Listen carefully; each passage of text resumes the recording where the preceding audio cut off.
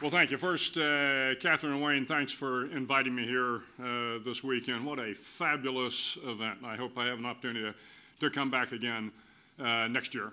I will tell you, I was asked to talk a little bit about how you go about changing the world. How do you change the world? Well, I'll tell you, as I look out in the audience, and I've had an opportunity to talk to a number of the delegates, I'm not really sure there's much I can tell you about that. All of you are already in the process of changing the world and changing the world for the better. But I will give you just a couple of points. On your road to success and on your road to greatness, there are going to be some things you control and some things you don't control. You know, you don't control those kind of sweeping hands of destiny that somehow will change your trajectory one way or the other. But you do control the little things in life that may in fact have a greater impact on your legacy than you expect. My favorite movie is the American classic, It's a Wonderful Life, starring Jimmy Stewart. And for our UAE and Saudi members that might be here, Jimmy Stewart, famous American actor of the 30s, 40s, 50s, he plays a character named George Bailey. And George Bailey's a young man. He lives in the small town of Bedford Falls, location not told, but he lives in Bedford Falls, and George Bailey wants to go out and change the world. He wants to leave Bedford Falls and go do big things. But as time goes on in the movie, it doesn't happen. And George Bailey ends up staying in Bedford Falls, and he gets more and more frustrated, and time goes by, and he never leaves Bedford Falls. And then eventually George Bailey falls on hard times. And he decides to go end his life and jump off a bridge. And at that point in time, God sends an angel named Clarence to rescue George Bailey. And Clarence comes down and he shows George what life would have been like had George never been born. And there's a great scene, my favorite scene in the movie, where Clarence takes George to the local town graveyard. And there is the tombstone of George's younger brother, Harry. And Harry, when he was about 6 years old, had fallen through the ice, and George, a little bit older, had saved his younger brother. And he looks at the tombstone, and of course the tombstone shows that Harry died when he was 6 years old. And George begins to protest to Clarence. He says, that's not right. He said, Harry went on to win the Medal of Honor. He saved 500 men during World War II. And Clarence says, yeah, but you don't understand, George. You weren't there to save Harry, and Harry wasn't there to save the 500 men on that ship. That one small act of brotherly love that Harry showed George, that took George's life in a different direction, that caused George to save 500 men and all the families that went with that. Sometimes it's the small things.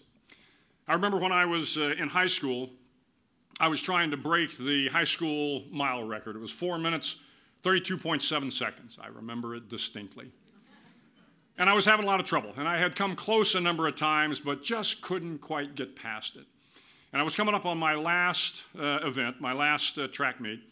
And I got a call one night on a Thursday night. The track meet was on a Friday. I got a call from Coach Jerry Turnbow. And Coach Turnbow had been the head coach at Roosevelt High School the year before. He'd left to go on to another high school. I didn't even think Coach Turnbow knew who I was.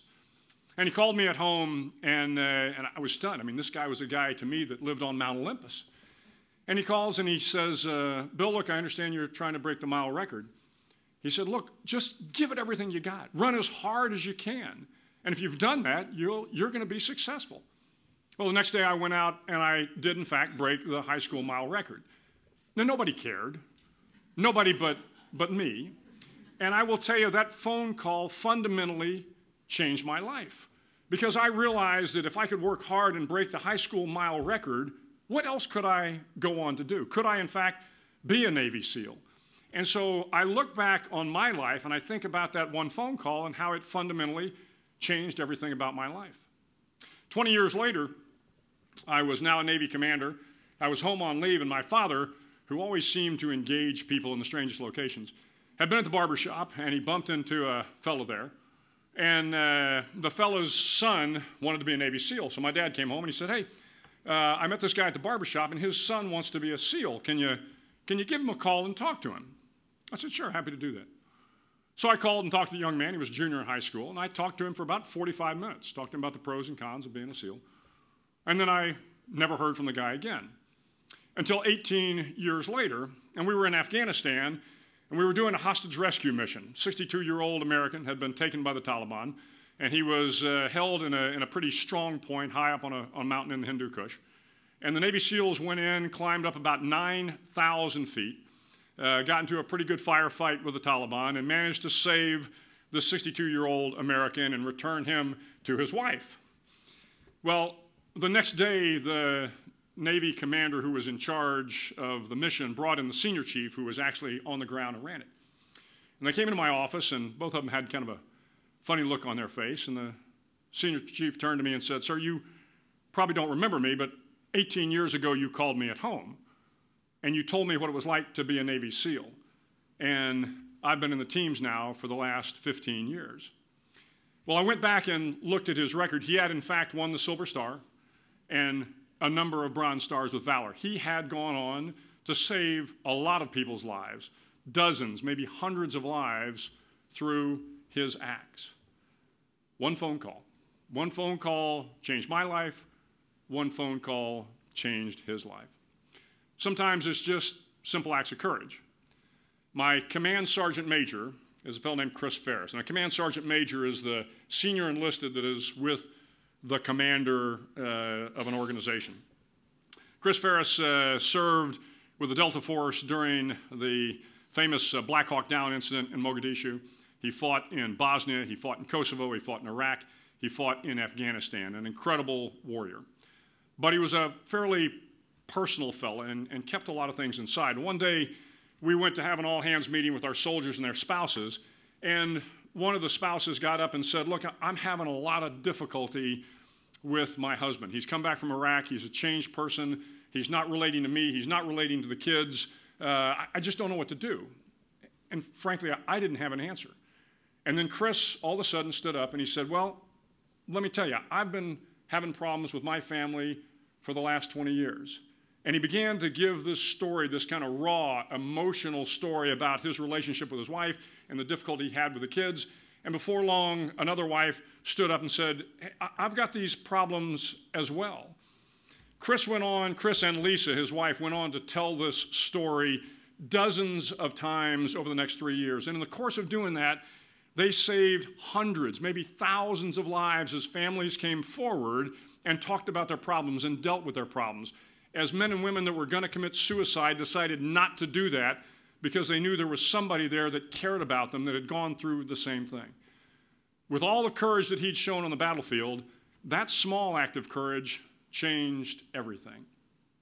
And finally, while I like to think I've had a fairly successful career in life, and my father before me was fairly successful. He was a professional football player with the then Cleveland Rams back in the late 30s, went on to be a World War II fighter pilot.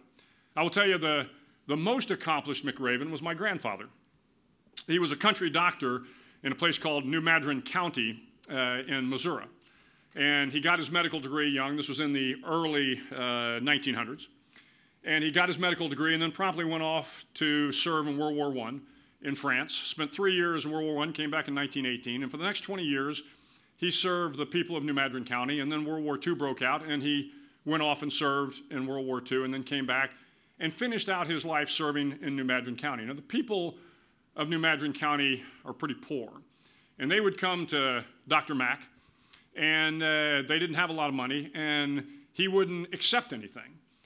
And sometimes they'd bring him chickens or eggs or a little piece of ham, but he really didn't take anything from the people of New Madrid County. And when he died, he didn't have much to his name, but 1,200 people came to his funeral.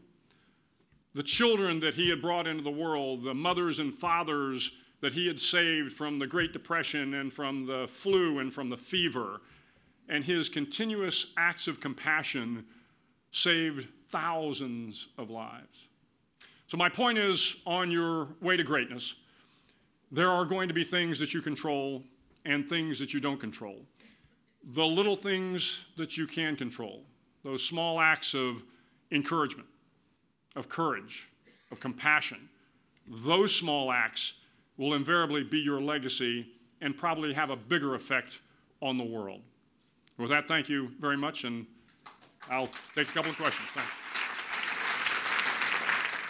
You have quite an inspiring story. So many of us here are millennials, and the millennial generation gets a bad rep for being entitled. And I was wondering if you could speak to what we should be doing as millennials to kind of change that reputation, and then in a leadership capacity, what you've done to be a leader of millennials. Yeah, I don't think you have to change anything. I think history will look back on the millennials and think that this was one of the greatest generations in the past 100 years. Yeah, sometimes you may get a bad rap, but I'll tell you, as I had an opportunity to work with the millennials that worked for me, the soldiers, sailors, airmen, and Marines in particular, and the young civilians that joined me, and they come in and they're different. You know, they were different than my generation. They had tattoos and earrings and, listened to music that was different, and they were fabulous, absolutely fabulous. And I've said it before, the talking heads a lot of times that we see on the news that sometimes don't have an opportunity to deal with your generation, they don't have a clue. We are in such good shape. America has never been better than we are now with the generation that's coming up. Don't worry about anything. Don't change a thing.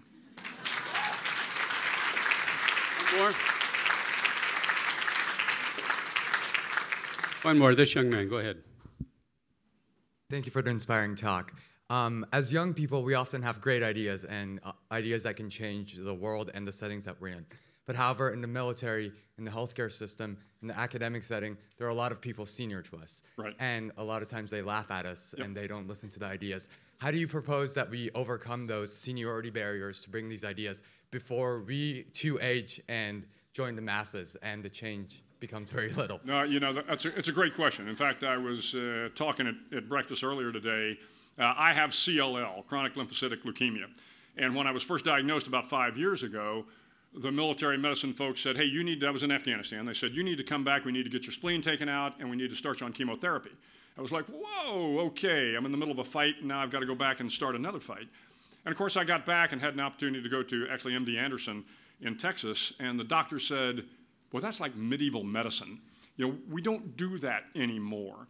And so, frankly, I've kind of begun to partner some of the civilian clinicians with the military clinicians. But your point is, as a young officer or young NCO, I will tell you, contrary to what a lot of people believe about the military, that it is so hierarchical that you can't break through, I haven't found that to be the case with great leaders. When Dave Petraeus is out here, I worked for General Petraeus a number of times. Phil Breedlove's going to talk to you later today.